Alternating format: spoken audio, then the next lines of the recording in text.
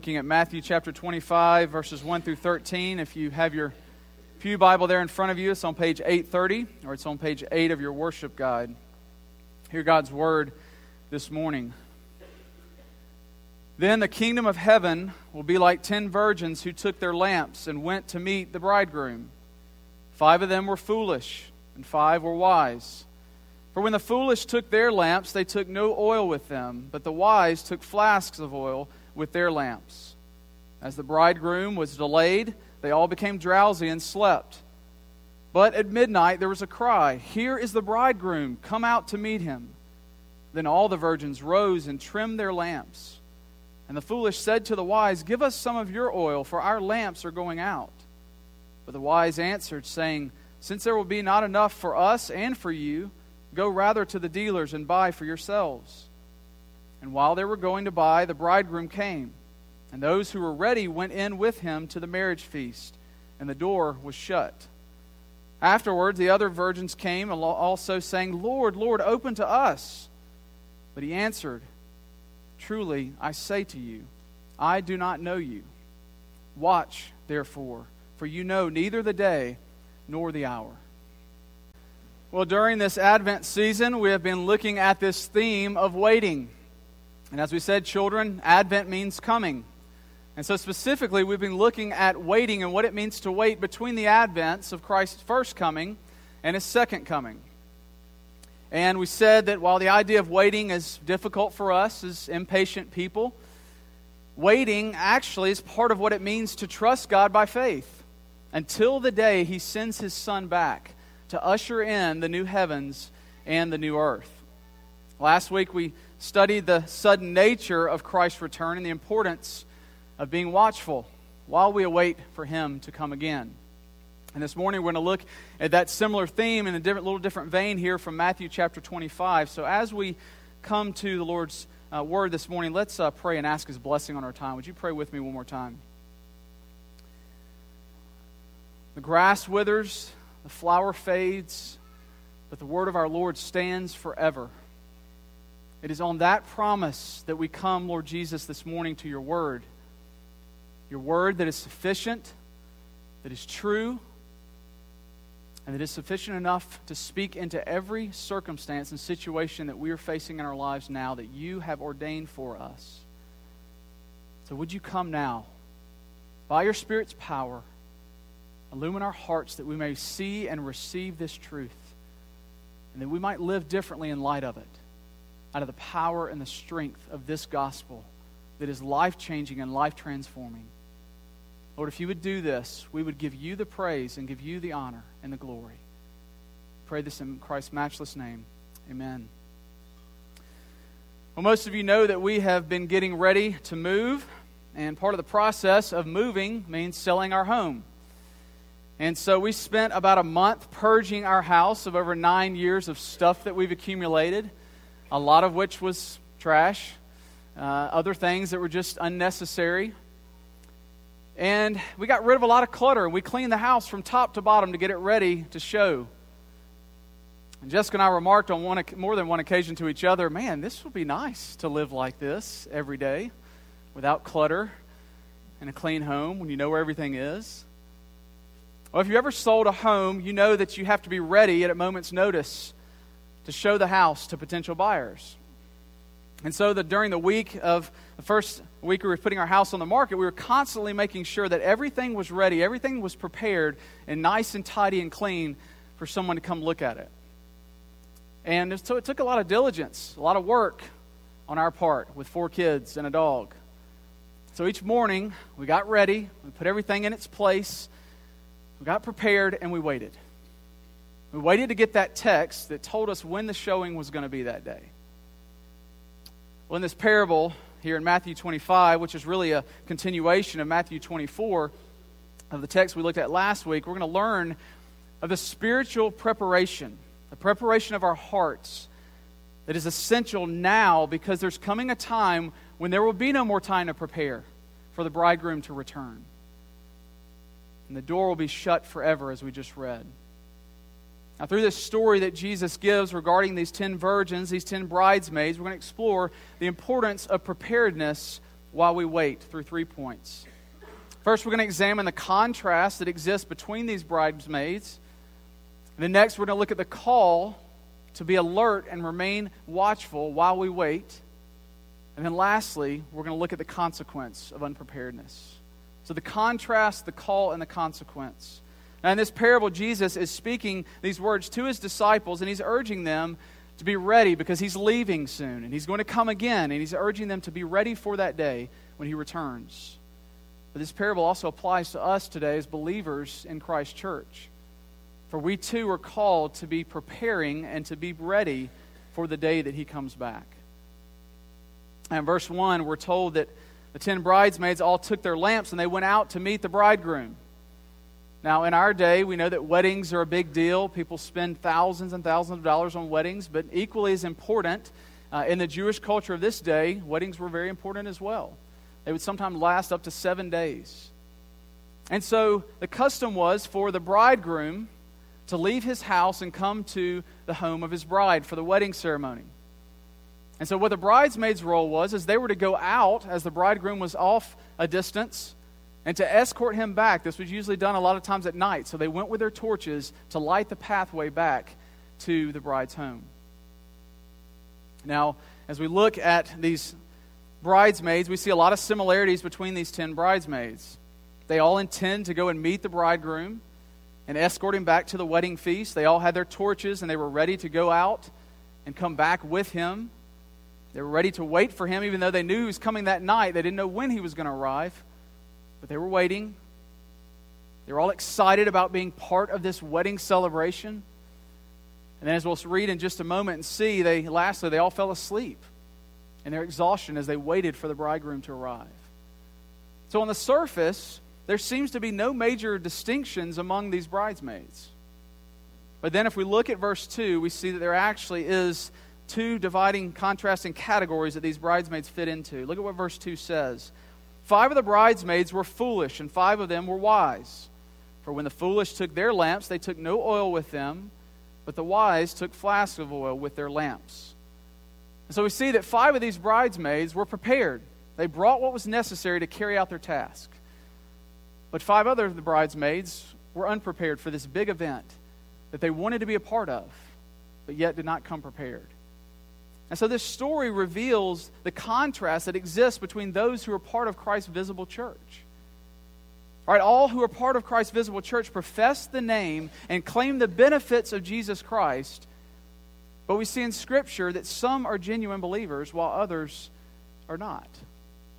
Matthew 13, the parable of the soils or the tares. See that some are genuine believers, others are using Christ for their own purposes and their own gain. Some of those who are genuinely united by a true and dependent faith, those are the ones who are ready for Christ's return. While the others who do not possess a genuine faith are unprepared, just like these 5 foolish bridesmaids. Now, living in the Bible Belt as we do, we can often have the tendency to think that most everyone's a Christian. Right? People will tell you where they attend church. They'll tell you the day that they were baptized. Many of them can speak the Christian lingo. Right? And they, for the most part, put on a smile and we help one another out, right? And on the surface, it can look like believers and non-believers, Christians and non-Christians, act and look very similar. But Jesus penetrates beneath the surface here to go to the heart. Because as Jeremiah 17 tells us, God says, I, the Lord, search the heart and test the mind to give every man according to his ways, according to the fruit of his deeds. God knows our thoughts and he knows the motives of our hearts. And so the foolishness of the 5 of these bridesmaids was in their unpreparedness to bring the oil with them for their torches. These bridesmaids were simply careless. They were short-sighted. They didn't plan ahead. Now think about this, as I just mentioned a minute ago. Their role was simply to go out and escort the bridegroom back to the bride's house for the wedding feast. All they were responsible for was to bring 2 things: their torch and their flask of oil to replenish. Well, we can see here they forget And it kind of seems a little silly, really, and absurd that they would forget the essential ingredient in order for them to carry out this responsibility. In essence, they thought that they could just show up and bring their torches, and that was sufficient. That was all they needed. But then when you contrast these bridesmaids with the other 5 that we read about in verse 4, Jesus says, "But the wise bridesmaids took their flasks of oil with their lamps." So these wise bridesmaids, they were ready. They were prepared. They brought sufficient oil, because what they would do is they had these strips of rags that they would dip in the oil and pour oil on them so that they could light. And they had to constantly continuing to be giving oil to that so that it wouldn't burn out. And so these wise bridesmaids were ready. So the difference between these two groups of bridesmaids really reveals a deeper heart level issue that Jesus is going to. The foolish ones believed that their outward participation, that was enough, that was sufficient. And they probably polished their lamps and they probably looked really nice on the outside. But they were useless because they had no oil to give off light. But yet the wise bridesmaids, they had genuine faith and believed in their hearts in the bridegroom and that he was coming. And this was displayed in their preparedness for his arrival. And so externally, all the bridesmaids looked the same. But internally, they were very different. When we were living over in China, the friend of ours came over to visit. And when he was leaving, he was going to be overnighting in Beijing and flying back to the States. And so he thought he would go to the market. They have a huge market there where you can buy just about anything. And so he went to the market, and he saw this vendor that was selling what was at the time the brand new Apple iPod. And so this vendor took the plastic off of the box, opened the box, and gave it to my friend and let him look at it and hold it and play with it and even let him listen to a song on it. My friend was ecstatic because it was a fraction of the cost of what it would be here in the States. And so he bought the iPod, and he comes home and he plugs it into his computer, only to realize that it was a fake. The iPod held one song. Now, at first, it appeared and it functioned just like the real thing. But with time, it proved itself to be a useless fake. See, this parable beckons us to self-examination. We have to ask ourselves if we are trusting by faith in the person and work in Jesus Christ alone, or are we trusting in our goodness, our works, or a nominal religiosity, or affection, some serendipitous emotions or sentiments that we have about God? Are we banking our eternal destiny on an empty prayer that we may have prayed years ago, but yet no life change or fruit has been born from our lives? Are we actively pursuing and resting in Jesus Christ for our salvation? And does the way that we live our daily lives show forth a preparedness to see and meet our bridegroom when he comes back? Are we ready and anticipating standing before him when he returns? Or are we like these foolish bridesmaids who wanted to participate in the wedding celebration, but they came unprepared with the one essential ingredient they needed: faith in the bridegroom himself? Paul says in Ephesians 2:8, he says, "For by grace you have been saved." How? Through faith in Jesus Christ. See, God only has two categories: the foolish, those who are trusting in their own works and their own merits, but who will ultimately be separated for all eternity from him; and then the wise, those who are trusting by faith in the work of another, Jesus Christ, and who will be united to him and who will be welcomed into the wedding celebration with the bridegroom. Which category do you find yourself in this morning? Notice next in verses 5 through 10, this call to remain alert while we wait for Christ's return. Now, with all this excitement, all this waiting, this anticipation for the bridegroom to come, they get tired and they all fall asleep.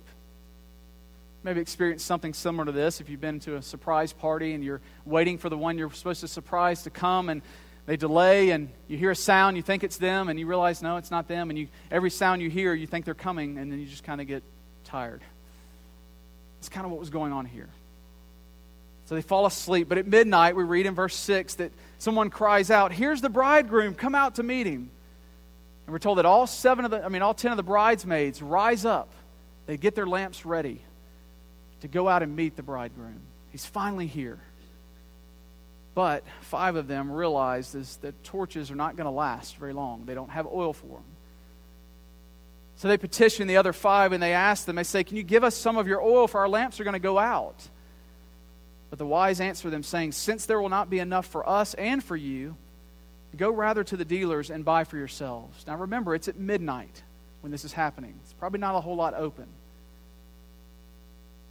Now initially we wanted to say, well, why didn't they share their oil with the ones who didn't have any? Well, parents, this story is not about sharing. There are plenty of other stories in the Bible to teach your kids about sharing. That's not what this story is about.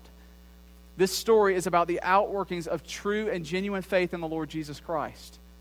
See, the foolish bridesmaids, they were asking the impossible of the wise bridesmaids. They wanted them to share their faith with them. Students, let me talk to you for just a moment. Having grown up in the church is a tremendous blessing and privilege, and I hope that you see it as such. God has privileged you with being able to hear the gospel espoused from this pulpit each week and from your Sunday school teachers. Some of you even go to a Christian school where you hear it in school. And mom and dad have been pointing you to Jesus your entire life. So you have a lot of knowledge, you have a lot of understanding of who Christ is, what He has done on the cross for His children. But the temptation may be, as you think, well, mom and dad are professing believers, and I've been raised in a Christian home, and so I'm okay, and I'm in good standing with a holy God. Now, there's some things that it's okay to borrow. Like, it's okay to borrow a pencil from your classmate. It's okay to borrow money from a friend, or even borrow sugar from a neighbor. But there are other things that are not okay to borrow. For example, you can't borrow an education. You can't have someone study for your test and then you go take the test and think that that's going to benefit you. Well, likewise, you can't live your life through someone else's faith. We're all held accountable to how we live our own lives.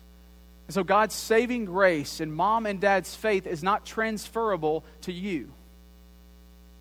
You have to recognize the depth of your own sin and receive and rest upon Christ, who bore your wrath for all of your grievous sins. Mom and dad and teachers and pastors, we can point you to Christ, but you have to individually humble yourselves and rely upon the Spirit to trust and rest and receive upon Christ in the gospel. Now, I know you may be thinking, okay, I get that, I understand that, and I'm going to do that, but not right now. There's a lot of things that I want to experience and enjoy before I make that decision, but I will do it. Well, as these 5 foolish bridesmaids found out, later is not a good time to wait for. Now is the time. Don't put off coming to faith in Christ, submitting your life before Him, admitting your need for a Savior. For as Paul says in 2 Corinthians 6, now is the day of salvation. Don't put it off till later. Verse 13 tells us, watch therefore, Jesus says, for you know neither the day nor the hour when He will return. See, because we don't know when Christ will return, we have to remain alert and watchful.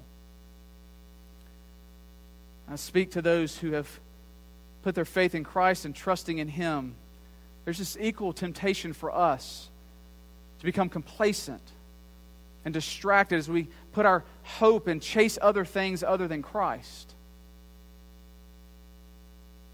God was very kind and gracious in allowing us to have a contract on our house within the first week we put it on the market. But because we had a contract on our house, you know what happened at our home? Things went back to just like they were before we put it on the market.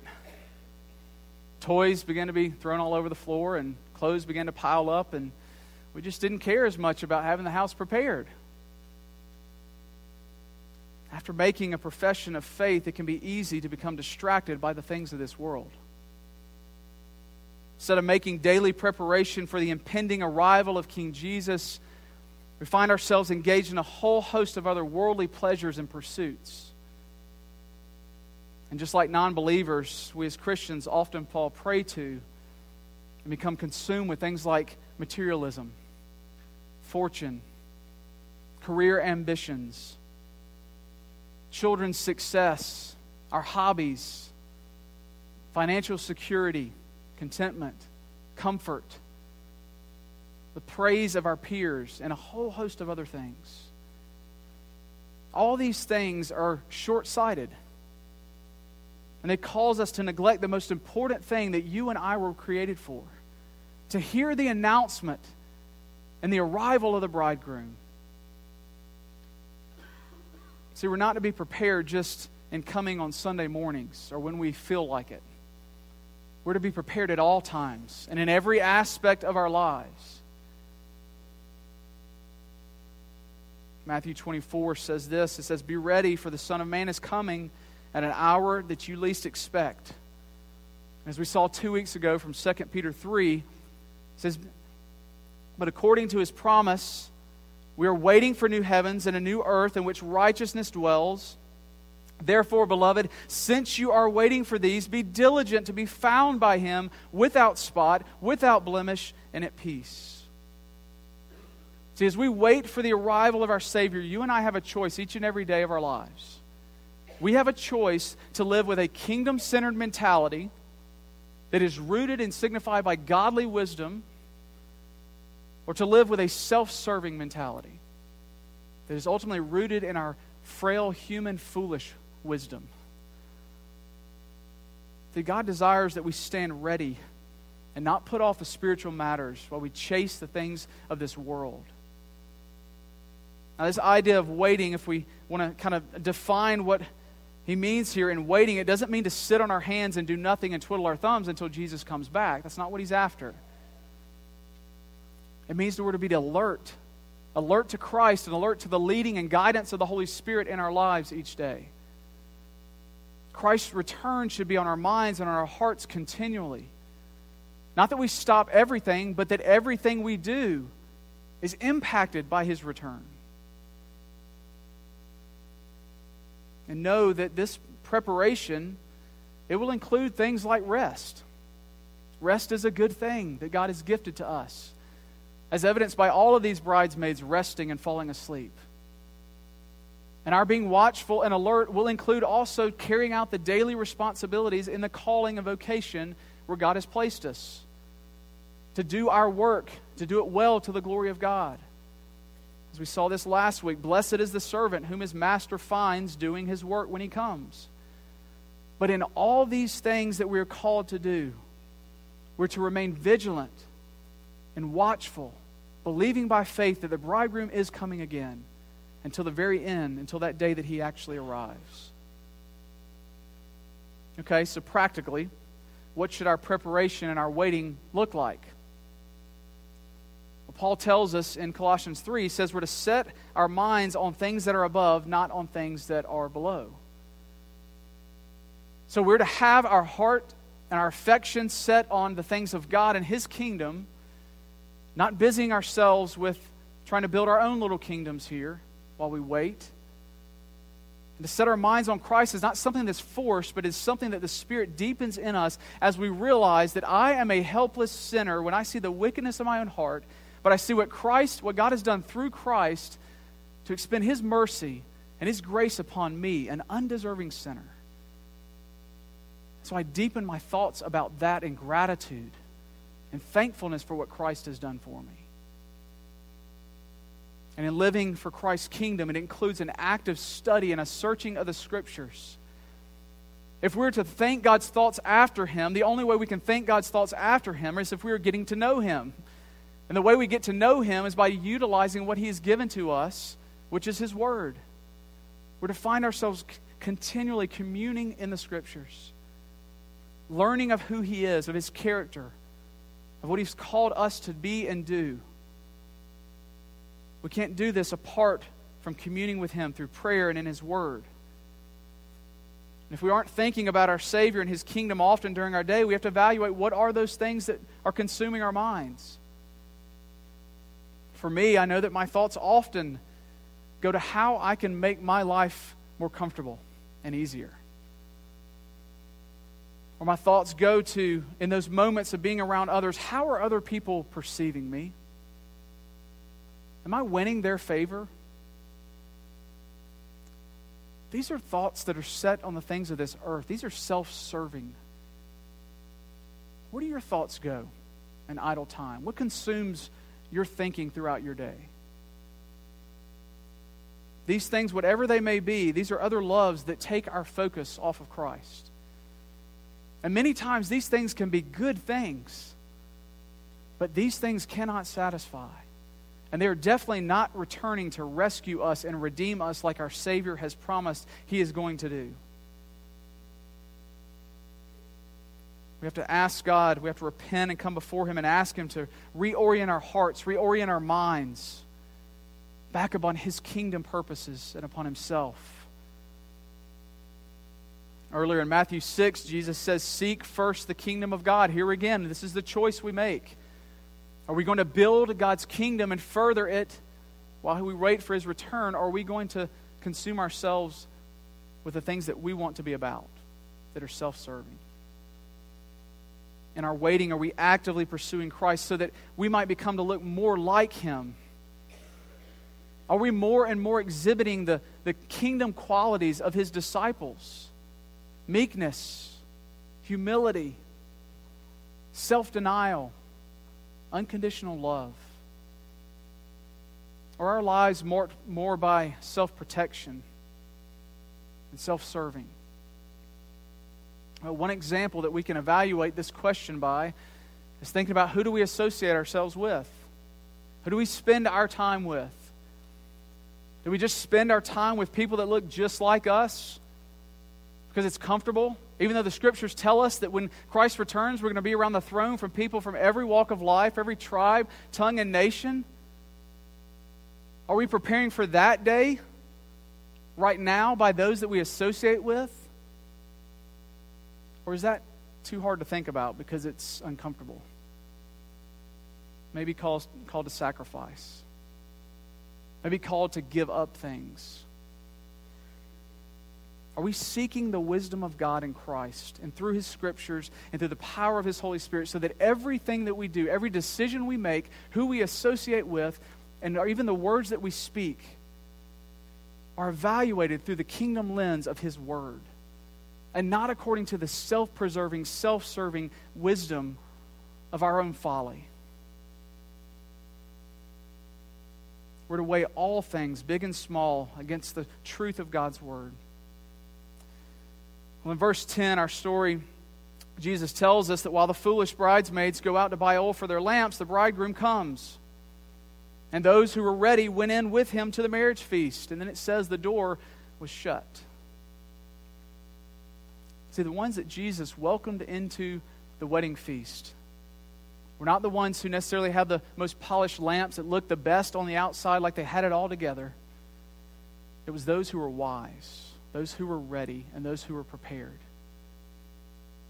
See, true faith is evidenced in godly wisdom.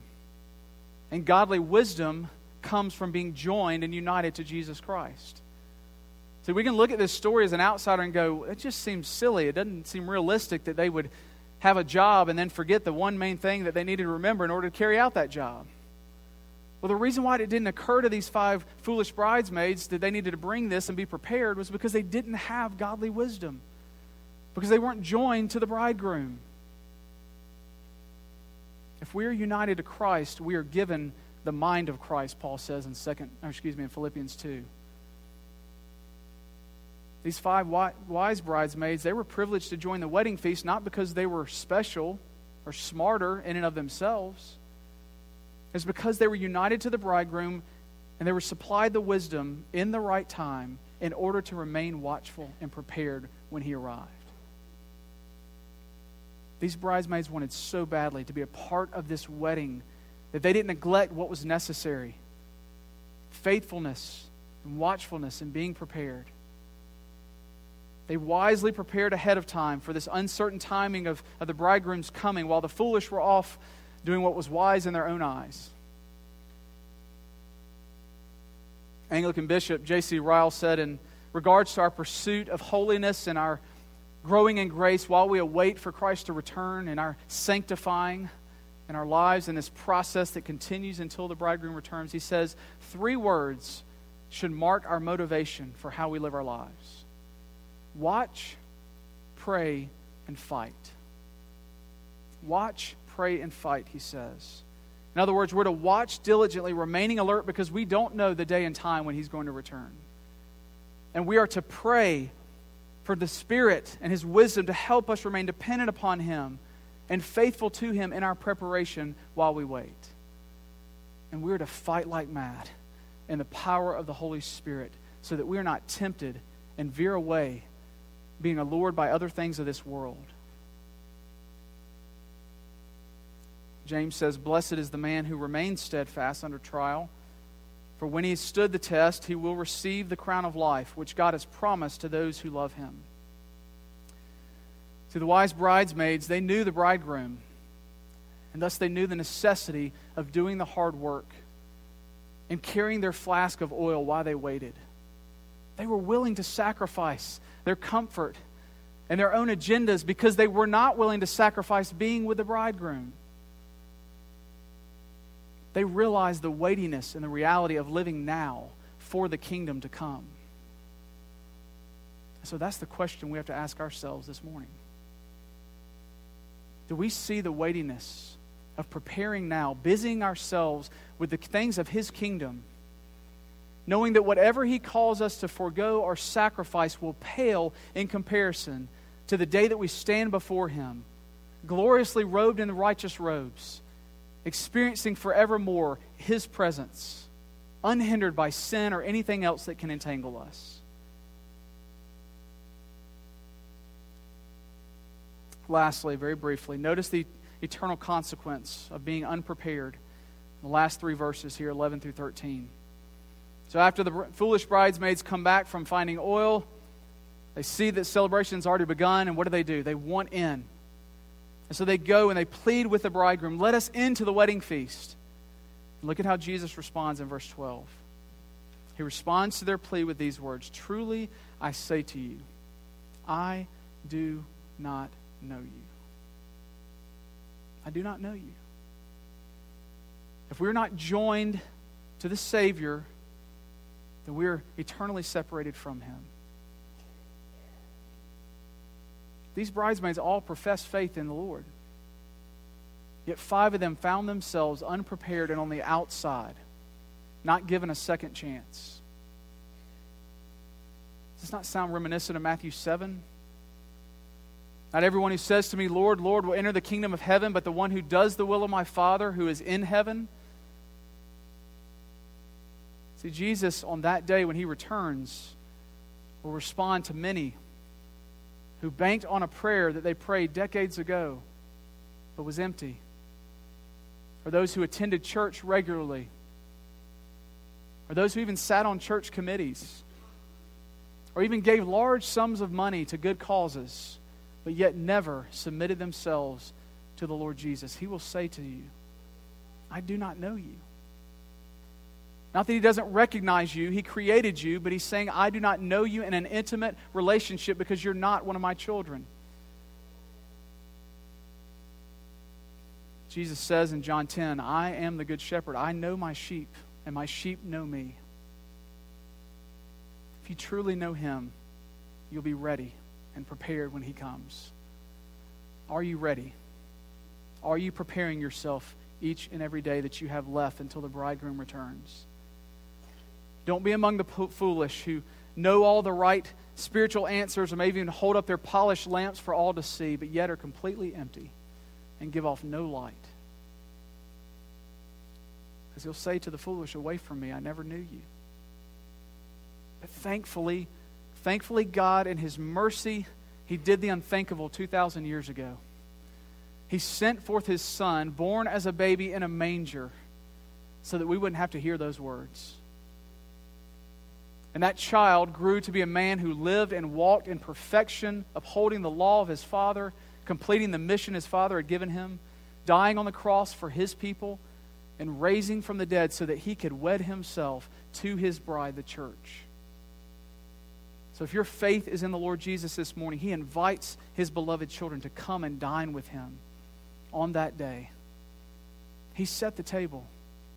And at great cost and expense to Himself, He has reserved your spot. So make the preparations to be ready when that announcement is made and the trumpet is sound when He returns. remain alert as you fight, knowing that you've been given every resource and every tool that you need to persevere and remain watchful until He returns. That's what godly wisdom does, is it acknowledges that in and of myself, I have no energy and strength to sustain myself until He returns. And so therefore, I must use and rely upon His wisdom and His resources to do so. And as we use the generous supply of His wisdom and His resources, we are enabled to fight and able to remain watchful. For as He says in Revelation 22, "Behold, I am coming soon, bringing my recompense with me to repay everyone for what he has done, because I am the Alpha and the Omega, the first and the last, and the beginning and the end." Let's pray.